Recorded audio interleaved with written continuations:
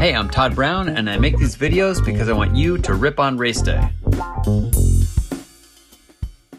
He hates it, but he loves it. And you know what? So do I. I get it. I've said this before, there is only one way to be great. Nowhere was that better captured than last week when the great Wout van Aert said, I hate it, but I love it.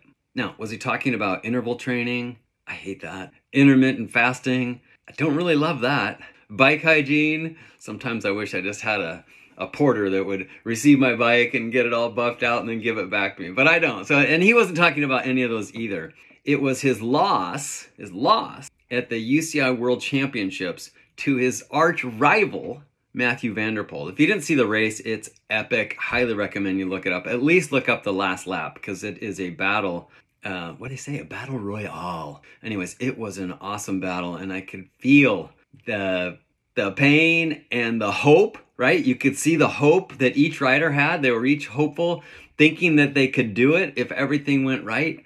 So why would Wout love it? A stinging loss at the line, literally at the line. And think about what the great T.S. Eliot penned long ago. The journey, not the destination, matters. So how do we achieve greatness? We go on a quest. If we're lucky, like Wout, we find a worthy opponent who extracts not the very best of us, but all of us. This is why Wout hates it and loves it. When we go on a quest, it's a hell of a lot more than just finishing or standing on the podium or winning, even winning a crapshoot sprint. The finish line, that's already a known and it's already a given. What are we willing to do to get there? That is the journey.